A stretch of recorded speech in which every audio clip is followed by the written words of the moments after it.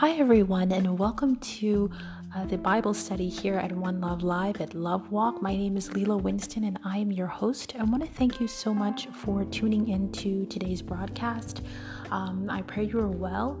We're going to go ahead and jump into our Bible study today. Just go ahead and grab your Bible and so we can get started. I think this is really going to help you understand yourself more and help you to be able to accomplish your purpose a little bit better, because I think a lot of times we are hoping to do our purpose. We're hoping to accomplish our purpose, but sometimes there are certain things that kind of hold us back. And so I want to address a couple of things that will help you to be able to kind of break free into some things that will help you. It's really been a blessing for me, and so I want to share that with you today. If you can go ahead and grab your Bible, we're actually going to read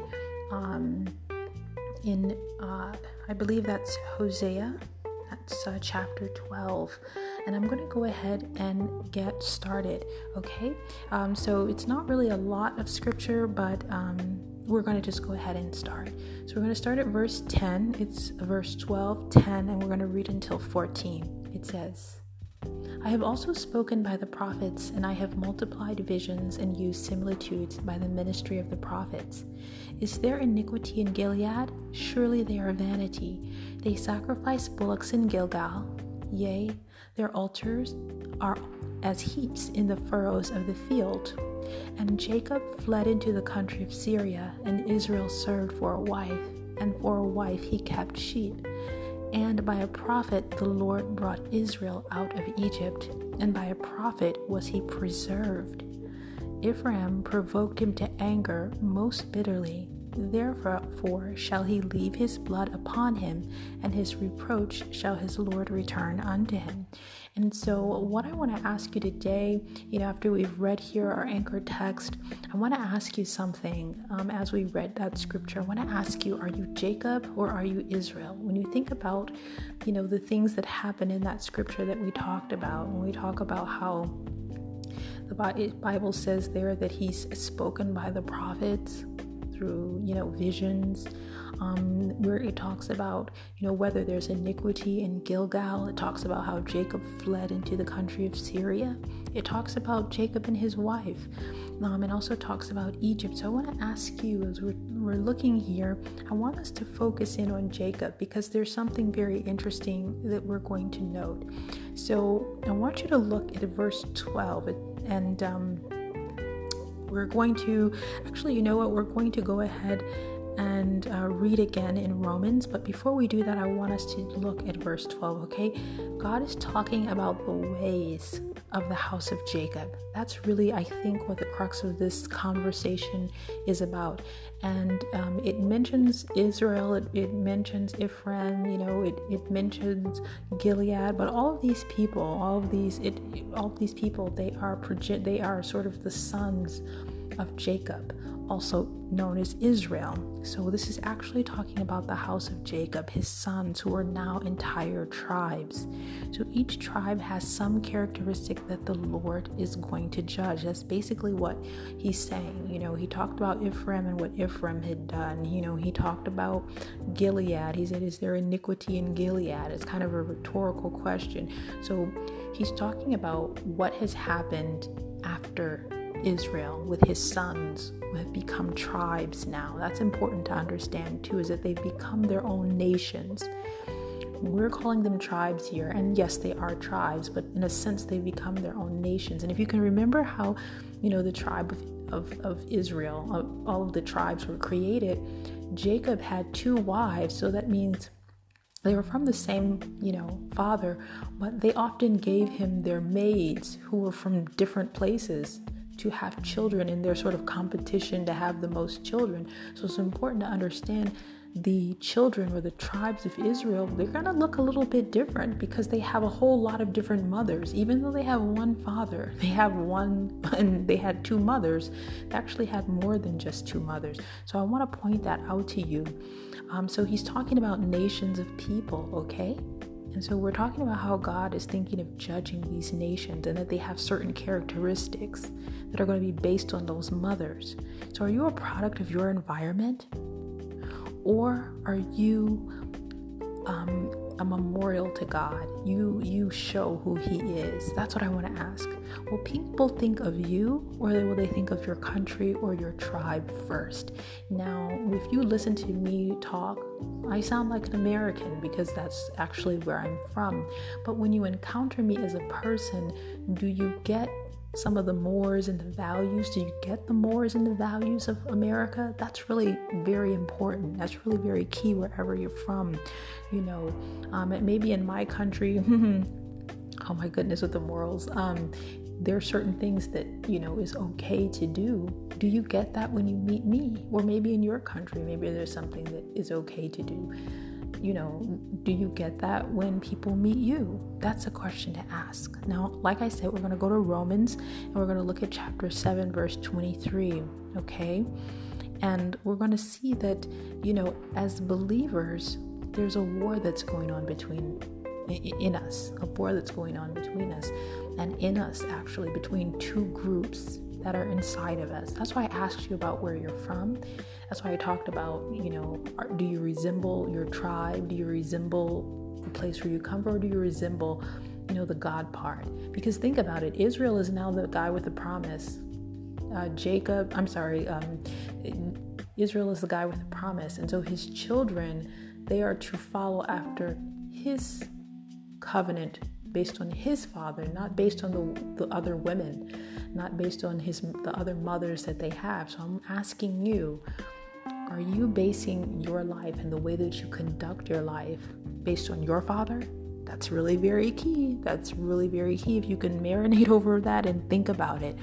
So I want to point something out in verse 12 of the scripture we read in Hosea. It says that Jacob fled, but Israel served for a wife. This is kind of poetic language. I don't know if they intentionally wrote it that way, but it's presenting to us something very important. It's calling Jacob, and then it's calling him Israel. Jacob and Israel are the same people. Okay, I want you to remember that. And so for Jacob and Israel to show up in the same sentence, in the same verse, it's saying something. It's telling us something here. It says Jacob fled, but Israel served for a wife.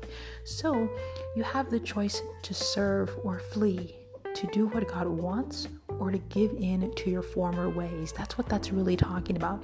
It's about our ways, and our transformed heart and mind is going to determine which we choose. And it's going to determine this on a daily basis. I'm telling you right now.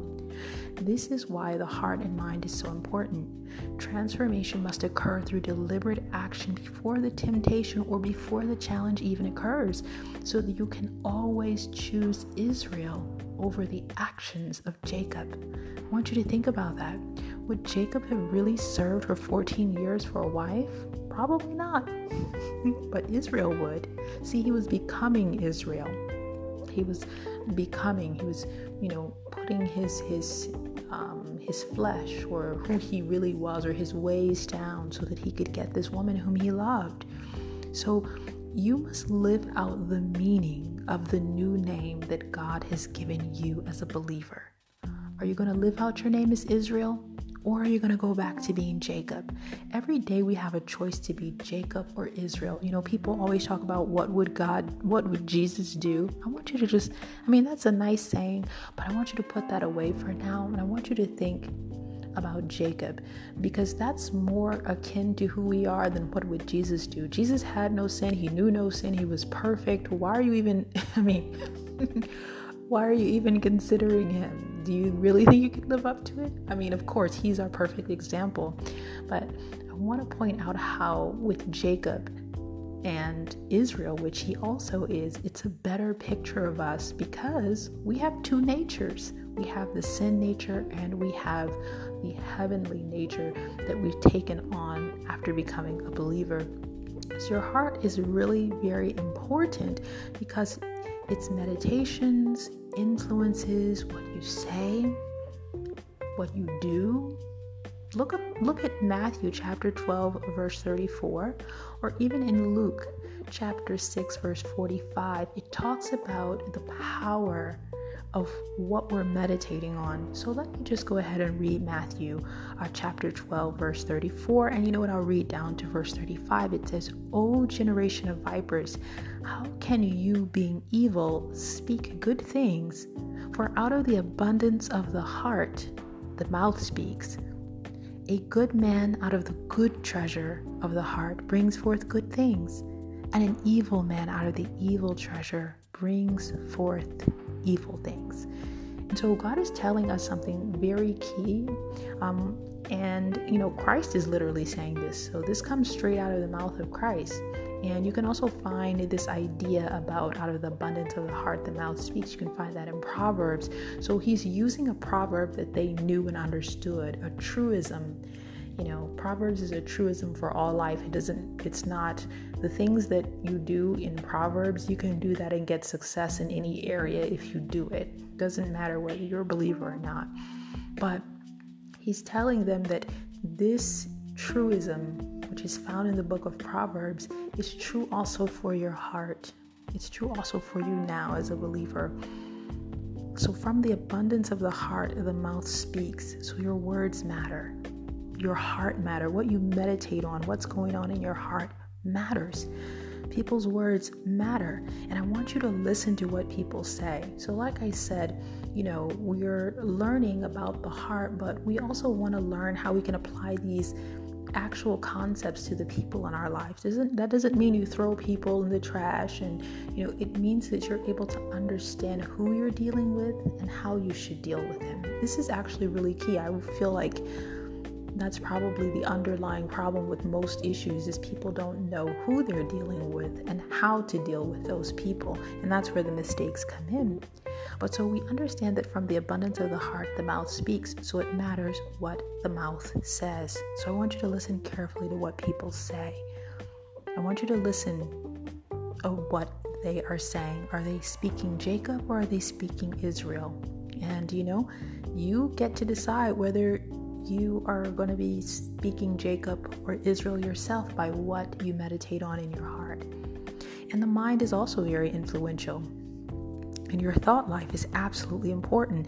There are patterns of the mind, just like in the heart, and that stuff comes out. If you don't think it comes out, then, maybe you may make mistakes about how to interact with and who not to, who to engage, how to engage with them. You make those mistakes because you're not actually listening to what is being said and understanding what the abundance of the heart is actually saying to you about this person. And so the Bible says, as a man thinks, so he is. Think about that. And you can find that in Proverbs chapter 23, verse 7. So your mind, which we are instructed to renew, remember we're instructed to renew our minds, will also determine who you are. Okay? Think about that. As a man thinks, so is he. Now, a man could never say anything, and that means we may not know who he is. That's possible. That's purely possible. When you meet someone, you don't know what they think about every day. So it's no way for you to be able to make a good judgment about their character. So there are certain things you have to look for and listen to. The same thing for yourself. What do you talk about every day? What are you thinking about every day? There's this big idea, it feels like everywhere I go on, social media, it's always talking about relationships. Like, why? Why is everyone always talking about romantic relationships? Like, I don't fundamentally understand that. Like, I think romantic relationship, your husband, your wife, should be a part of your life. You should be working together. But this overwhelming, just check it out. Go to any social media. People are just going overboard talking about relationship, the abundance of the heart. I want you to think about that. If you maybe follow someone or whatever, the abundance they speak of, think on these things. This will help you to determine who to put in your life, where they fit in your life even. Sometimes if you find someone with an abundance of positivity, that's a good person to put somewhere. You know what I mean? Or someone who talks an abundance of something else. This is giving you wisdom on how to know how to maneuver, where to put people, not in a manipulative way, but in the most useful way. People want to be useful. Your life should be useful. So I want to ask you, what do you meditate on? What do you meditate on? And that determines who you'll be. So who will you be? Let's look at Acts chapter 14. Actually, let's go ahead and look at Acts chapter 14, verse 15. It says, "And saying, Sirs, why do you these things? We also are men of like passions with you. And preach unto you that ye should turn from these vanities unto the living God, which made heaven and earth and the sea and all things that are therein, who in times past suffered all nations to walk in their own way." Now, why did I pluck that out? This is when, I believe it was Peter and, another disciple. I'm sorry, I can't remember his name, but I believe it was or Paul. Anyways, the disciples of Christ, they had performed a miracle and people wanted to make gods of them, wanted to sacrifice to them. And they're saying, we're people like you. But he said something really key in verse 16. He said, who in times past suffered. That word suffered just means allowed all nations to walk in their own ways. So we were once left to our own ways. Now he has redeemed us to his way. In the beginning, when people first started following Christ, they called that the way, following it the way. So there is a new way to be. And that is what he's done. He has redeemed us from our own ways to walk in his ways. So the way of the master is love. The way of the master is faith. The way of the master is a pure heart. And so that is what I want you to see, is that there is a way of the master. There is a way of Christ. There is a way of God. If you want to walk and look like God and talk like him, he made you to live in his image. Remember, there's a verse that says, I will be satisfied when I awake in his likeness. You want to be satisfied in life? This is how you do it. People are searching for satisfaction in all kinds of ways that will never work, but this is how you do it. And the way of the master, he has laid out for us now in his word. So one of the things about the way of the master is that it's very substantive.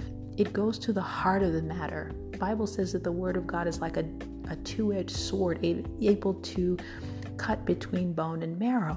So it's very precise, okay? So the Lord can always notice that which is important and that which isn't, even if it's difficult for us to see. And I'm going to show you that, because man honors vanity, but God honors substance, an eternal value of the soul, of righteousness and of covenant, an authenticity of relationship. Think about that, an authenticity of relationship. But humankind, we value a covenant of things, and, we willingly neglect the eternal value for the vain. And we can see this all over scripture. We can see this maybe even in our own lives.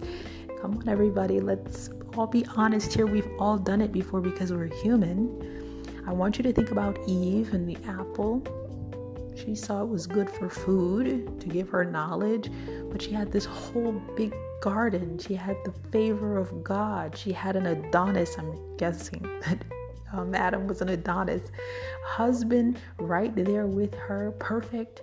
She had this beautiful environment, this garden she was in. She had this beautiful purpose of naming animals. She had everything she wanted. So she's choosing that lesser part. Okay, you can see this with Esau. Esau sold his birthright for soup. You can see it with Saul when he decided to go with what the people wanted him to do instead of waiting on the prophet, which was God's prophet. Think about David and Bathsheba. He went for this lady he was just looking at, who was taking a bath. And God gave him everything. He had tons of wives and tons of concubines. So never think a person desire for another individual is because they don't have it, or they lack something, or there's something lacking. It's they're choosing that lesser part. They're hearkening to Jacob instead of Israel. We choose the lesser part. And you can find that also in terms of the example that was made about the poor man who had a sheep and the rich man who took the poor man's sheep. Why would you take the poor man's sheep? It also occurred with Joshua in the camp when they decided to go and get the accursed thing. Also with Israel as it turned to idolatry. It's always the vain choice that doesn't honor eternal value. And this is how you can know it's flesh. It doesn't honor that which weighs more, which is more important. The heart and the mind must change to value that which is eternal. And that doesn't happen automatically. That's why the Lord tells us to transform our mind, be transformed by the renewing of our mind. That's why He gives us a new heart so that we can start, meditating on what is right, putting His word in our heart. He gave us a heart of flesh so that we could accept the word into our heart. Before we had a heart of stone, nothing was growing out of that. And we can even see that with Mary and Martha. Even in Luke chapter 10, verse 42, in that very scripture where Mary, has chosen to sit at Christ's foot and listen to Him and be with Him, and Martha is up just cooking and trying to get things done, it says that Mary chose that good part. So Mary chose to nurture a good relationship with Christ, while Martha sought only to serve Him. This is the topical now. If we look off distance and we look at what Mary is doing and we look at what Martha's doing, I guess I would say I think Martha is doing more for God than Mary. Mary's just sitting at His foot, listening to Him and talking with Him. She's not serving Him anything. She's not cooking. She's not doing anything. But Christ is teaching us something very important, not only about Him, but about the relationships in our lives and about the people in our lives. What is that good part? What are we choosing? Are we choosing to be Jacob, or are we choosing to be Israel? And so God wants you to sit down, okay? Sacrifice is a part of love, but without a relationship with Him, that means obedience to His word. What really do we have? I want you to think about it. Think about yourself walking down the street and someone says to you, I will sacrifice my life. They push you out of the way and they jump off the cliff and you don't even know why. Well, you know what? It's a big deal if someone sacrifices their life for you. But I'm going to tell you something. It's really difficult to really feel that if you don't really know that person. Like, I don't know what, I didn't know that person. I don't know where they came from. They just decided to do this. It'll be it'll be impactful. But someone that you know, that you have known, when they sacrifice for you, it as they say, it hits different. And that's what I'm trying to get you to see. Choose that good part. And I pray that you choose it. Don't choose based on your culture or your social status or your money, because sometimes when we choose based on those things, we choose the choices of Jacob instead of the choices of Israel. Israel is toward God. Jacob is toward the past and what we knew and what we know and our ways. So this is, in my own family, there's culture in family. There's ways that we do things in family. Well, in my family, we do this, so we have it this way. God wants you to choose that good part that honors Him. Let people know you for that good part. Choose based on your obedience to Christ. And I pray that you have the courage to show up as Israel every day. Because Israel didn't flee, he wrestled. And Israel didn't avoid his brother, he met him with a gift. And Israel didn't live in his uncle's compound, he went and established his own in the land of promise of his fathers. Every day we train our mind and we monitor our hearts so that we can show up as Israel every day and not Jacob. I pray you have the courage every day to evaluate the things that you do, the time you spend with people, how you spend that time with people, who you choose in your life. I want you to evaluate it based on not what would Jesus do, but what would Israel do?